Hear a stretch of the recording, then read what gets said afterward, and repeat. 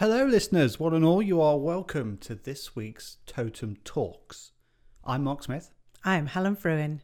And today we are going to be covering the second part of coaching. So I don't think explicitly we said we'd make coaching a two-parter. We did not. However, last week's podcast on coaching has gone ballistic. Oh. For us, it's almost gone viral. It's crazy. It's all relative. It's all relative, right? Okay, so I mean, this is a business psychology podcast at the end of the day, so it's not exactly rocket science stuff. So we thought we'd follow up with coaching for the coach. The coach. The coach, yes. I think. Well, although specifically for me, because I was doing a coaching course on Monday where the people who'd come along to that course that I was running were not really looking to be executive coaches, but to use coaching in their roles, maybe as people managers, as people carrying out research, in managing stakeholders, managing clients. So I thought today it might be interesting for us to talk about using coaching in our everyday working lives. Perfect. Now, just for clarity, within Totem, I described you as the senior coach amongst the two of us. That is because you tend to spend a lot of time coaching C-suite individuals. That's really your kind of happy place, and that's where you're at. I'm a little bit more junior than that, so I am currently about halfway through a psychology degree with counselling added onto it. I have done some coaching in a more informal environment, so we have slightly different target markets, if you like, in that sense. But you've been doing this for a very long time, haven't you? And also the context of this conversation is not about those executive coaching pieces. It's about how do I use the concept of coaching or the practical skills of coaching in talking to my stakeholders, talking to my clients, talking to my boss, talking to my team. And you have as much to offer to that conversation as anybody. That is true. So many years ago, I read the book, The 1 Minute Manager, by Ken Blanchard. Oh, you're so good at bailing me out. I just plow into these things completely unprepared. So Ken Blanchard wrote The 1 Minute Manager, and I love that book because A, it's really, really thin, and two, because he does distill down my entire approach to management in about 4 pages. And I've been using that approach to managing people for a very long time, and it is effectively very, very quick coaching. And I highly recommend that we all run out and buy the book again, even though he sold like 1 billion copies of the thing, and just take on board some of his points. And I think you're right. I am feeling pretty awesome this morning. I've had 3 macchiatos, so I am quite a good manager of people. And anybody who disagrees with that, please get in touch. Give me your feedback. Let's start straight off with talking about what we mean by coaching. Yes. In fact, I would suggest that we stop using the word coaching and start talking about asking more questions. Okay. Because that's what really this is about. As a manager, as a stakeholder. Somebody, writing a book entitled something similar to that? Yeah, not exactly asking more questions. How to get more of the results you want in life by having better conversations is generally the... Okay, cool. Anyway, sorry for the diversion. Slight diversion. So we're talking about asking more questions. If we get into what exactly is coaching, and should coaching be like this or should coaching be like that, we get so distracted by that conversation. We miss out on actually being more effective managers, customer service people, whatever, influencers. So let's just focus on this is about asking more and asking better questions. So as someone who I would agree is a good people manager, what questions do you ask as a people manager that help you to make your team effective? What do you think? It's one of my favorites. That's pretty much it. I mean, we could end the podcast right there. Yeah, what do you think? And I think the tag on to that, though, is to not be precious about what the answer needs to be that comes back. I mean, the best example I've got is we were doing some design work for a client, and one of our employees has come to me, and basically, I mean, not quite this simple, but it was, is it better in blue or is it better in purple? What do you think was the response? Because whilst I thought it was better in purple, the opportunity to empower my employee and to give her the confidence to begin making her own decisions more regularly presented itself. What do you think? She went with the blue. I wasn't terribly pleased about that because, I thought the purple was better.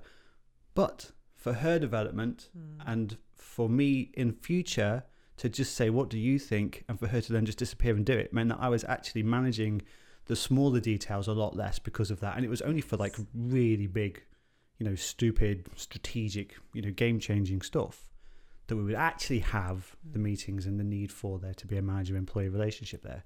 So what do you think is where do I start? And there's a lot in there about our beliefs as a manager. So the two things that I often hear as comebacks to that is, well, what if they don't do it my way? Mm-hmm. Just because it's your way doesn't mean it's the right way. Like you say, you preferred the purple, but did the purple make it more efficient to the client or mean that it had a better impact? You preferred the purple. Yeah. Your way of doing things is not necessarily the right way. Or the only right way, I think I would caveat. Yeah, really great. So we often talk about maybe there is a wrong way, maybe there are a few wrong ways. I mean, there are some wrong ways. Yeah. If your employee, if my employee had come to me and offered me, like a grim, sick-coloured brown, I'd be like, no. That is wrong. That is wrong. But I love that idea that there is more than one right way. There is more than one effective way of doing things. And so just to say, well, you didn't do it my way, therefore you did it wrong, it's too narrow. So we need to move away from that. Mm-hmm. And then the other thing is, what if the person comes back with something really ridiculous? So you do say, well, what do you think? And they say, oh, I think we should go with this lovely sick brown colour. Actually, then the idea is not to go, oh no, well, I asked them what I thought, now I've got to agree with them. You're still the manager, or you're still the customer service provider who can say, actually, no, that's not feasible. Let me explain to you why. Yeah. So using what do you think? One, we need to be aware that there is more than one right way to do things. And two, we need to be aware that if what the person says we're really unhappy with, we can still follow up with that. Yeah, and I think there was a little nugget of gold in what you just said there. You need to explain why. So that's always about communicating effectively whatever it is you're trying to achieve. And it's the why question. So, when you're getting somebody on board with a particular project, or you're trying to influence them to do something, why is this important to you? Why is this important to me? Why is this important to the client? And if you can just spread that out so you can get all people onto the same page, it's very rare after that then people come back to you with a completely left field solution, and that's not appropriate at all for anybody. Great. But I'm also conscious of the word why. It can often put people on the defensive, particularly when you say, why did you do that? So the what question can also be quite useful as well.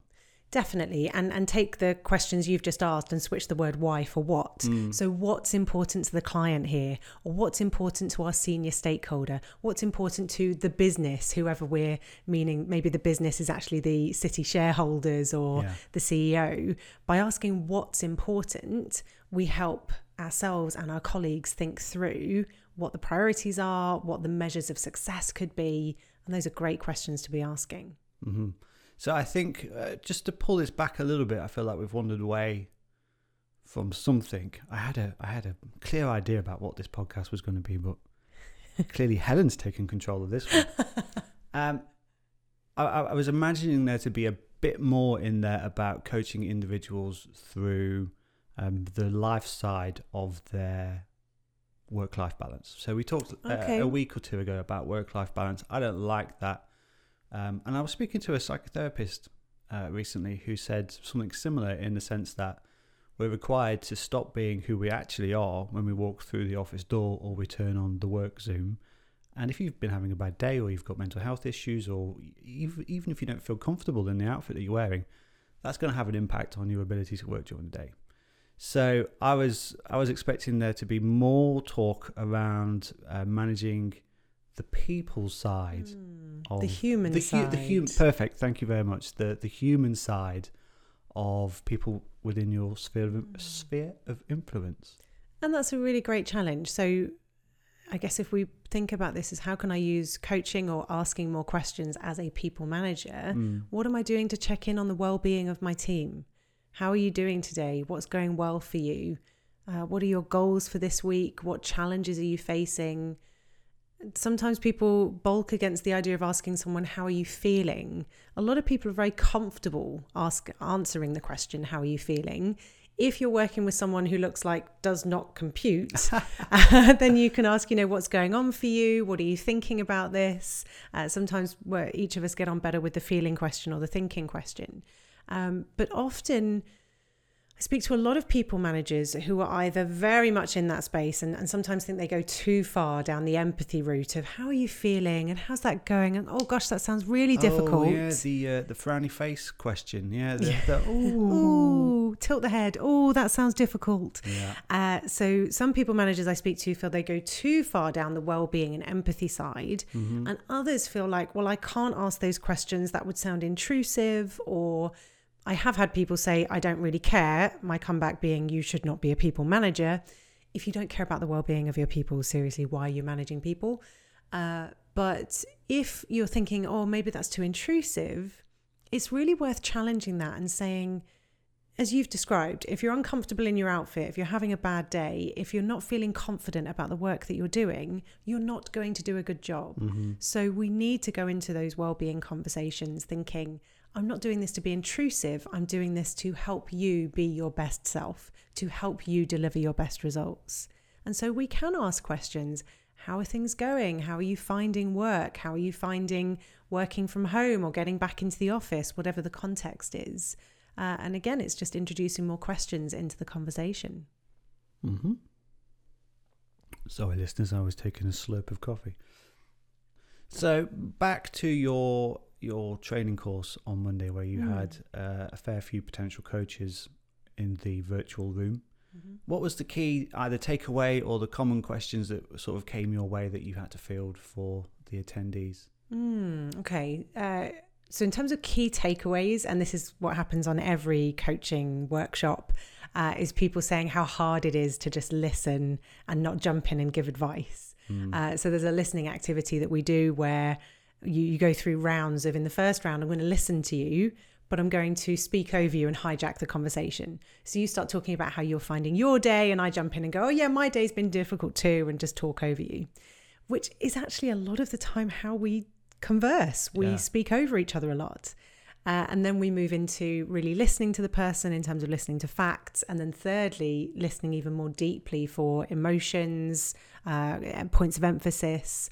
And people come out of that exercise saying, I really need to shut up more, do the listening and ask questions instead of diving into, I've done that before, let me give you my advice, let me tell you what I did. Yeah, I think just quickly on that, I would recommend the Acorn listening course. Really powerful sort of 6-session course to develop your listening skills.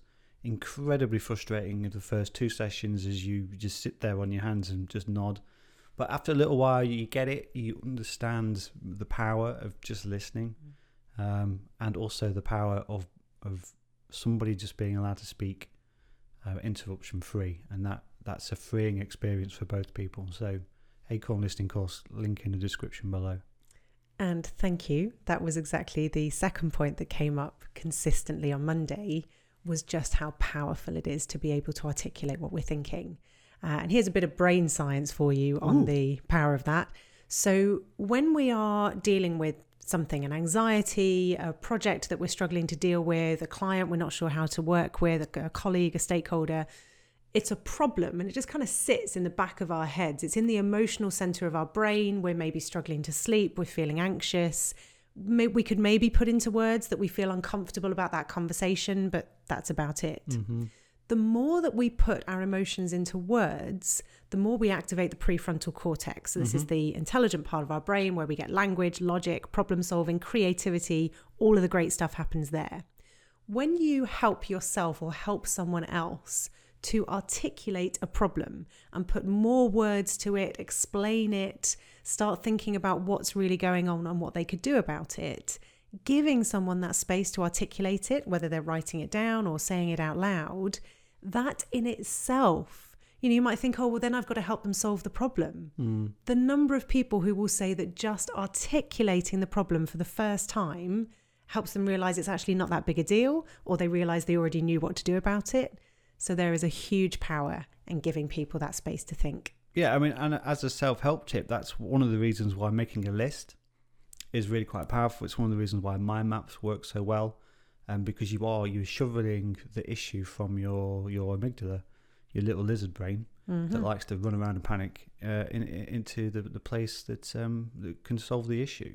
Absolutely. So even if you're by yourself, this is a worthwhile tip. And I suppose leading on from that, it's helpful to talk about the GROW model as a useful structure. So if you're listening to this and thinking, okay, if I was going to ask more questions, if I was going to be dealing with my customers and want to ask them more questions, or dealing with my team, my colleagues, what kind of questions would I be asking? So the GROW model is the most infamous and widely used structure for asking good questions, because it ultimately helps people articulate things and move towards a solution.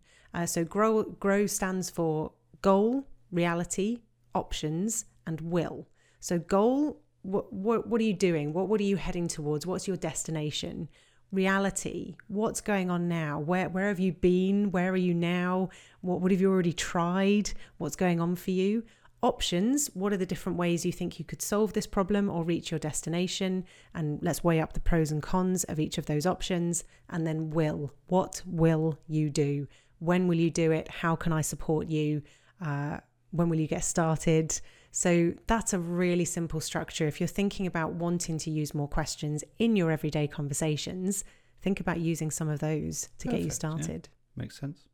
So, I mean, I love the GROW model. I really do. One of the issues I have with the GROW model is it can take a lot of time for you to plod through that with somebody.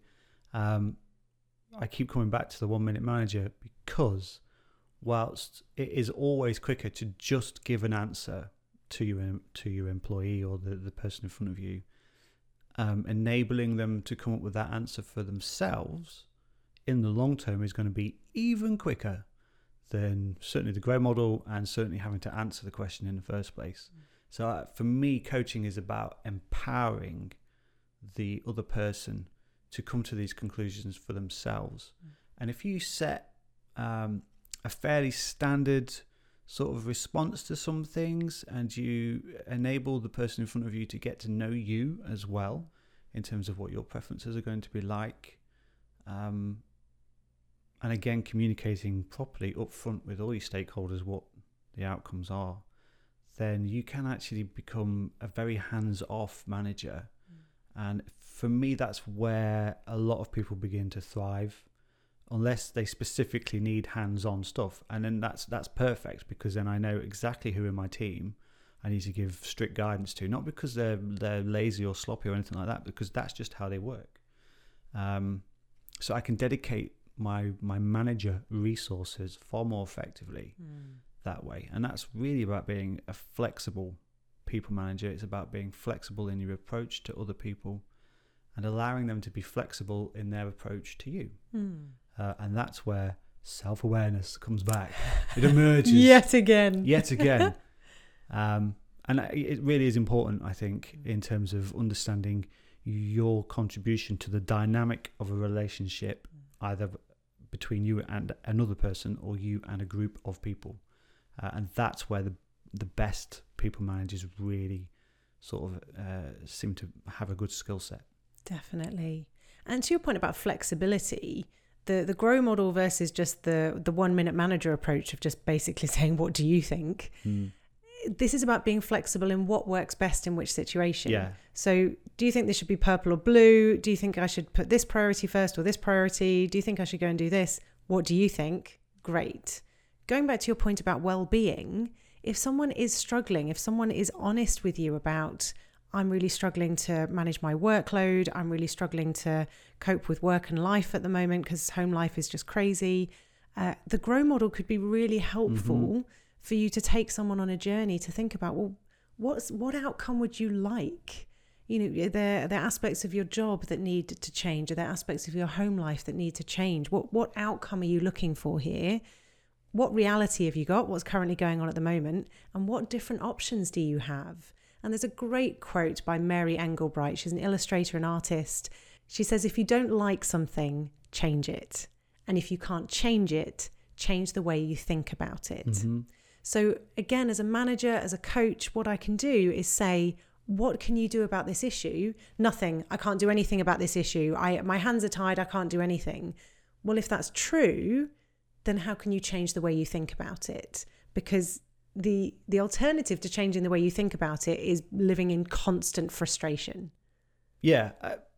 And as I approach my 40th birthday... Woohoo, it's exciting. Speak for yourself. As I approach my 40th birthday, there are some things within that, so it now takes me 2 days to get over a hangover. There is nothing I can do about it. Absolutely nothing I can do about that, and it's only going to get worse. Apart from maybe the not drinking part? Well, why would that happen? Oh, okay. Good grief. Have you tried a gin and tonic recently? They're a lush. But what I can do is change my mindset, and what that has done is I now accept a 2-day hangover, but to get to a 2-day hangover, it has to be a much higher quality evening that got me to the 2-day hangover. If that makes any sense. It makes perfect sense. I've gone past drinking White Lightning on a park bench somewhere. I am now strictly in the highball gin and tonic with a few, olives. Classy. I'm class now. Mm-hmm. And that for me is worth a 2-day hangover. So again. Good for you and your decision-making process. But again, consequences. Mm-hmm. You got to change your thinking about it. So, and by changing my thinking about it, I've actually changed my actions leading up to the 2-day hangover, because my hands are tired. I've got to have a 2-day hangover. The most ridiculous example to give, but point well made. Thank you very much. Thank you, mate. It's always good to end the podcast on gin and tonic, personally, to go with my 3 macchiatos for the afternoon. So perhaps indeed we shall end there. Yes, wise. With an encouragement to you, whether you are a people manager or thinking about how you can ask better questions to clients, stakeholders, your colleagues, your peers, your friends, your family. Just try asking more questions. And like we've said, if you can't think, what question should I ask? Try what do you think? What do you think about this? What's going on for you? That's also a really simple, powerful one. And if you feel like you're not getting much back, try the absolute golden favourite of mine. Tell me more about that. Oh, I love that. Tell me more. Could you use some, I also like, can you use some more words? Oh, I often say more. Say more about that. Say more. Yeah. Use some more words. Use different words. Often, often people will get stuck in a little loop and start saying the same thing literally the same thing over and over again. And I'm like, well, I didn't understand it the first time, and I'm not stupid. So please use more different words. Use different words to explain the situation for me. Yeah. Very good. Very good. Well, if you are a gin drinking person, enjoy a gin. If you are not a gin drinking person, I apologise for the large volume of alcohol talk today. Enjoy the rest of your day, everybody. Thank you very much for listening. Bye-bye.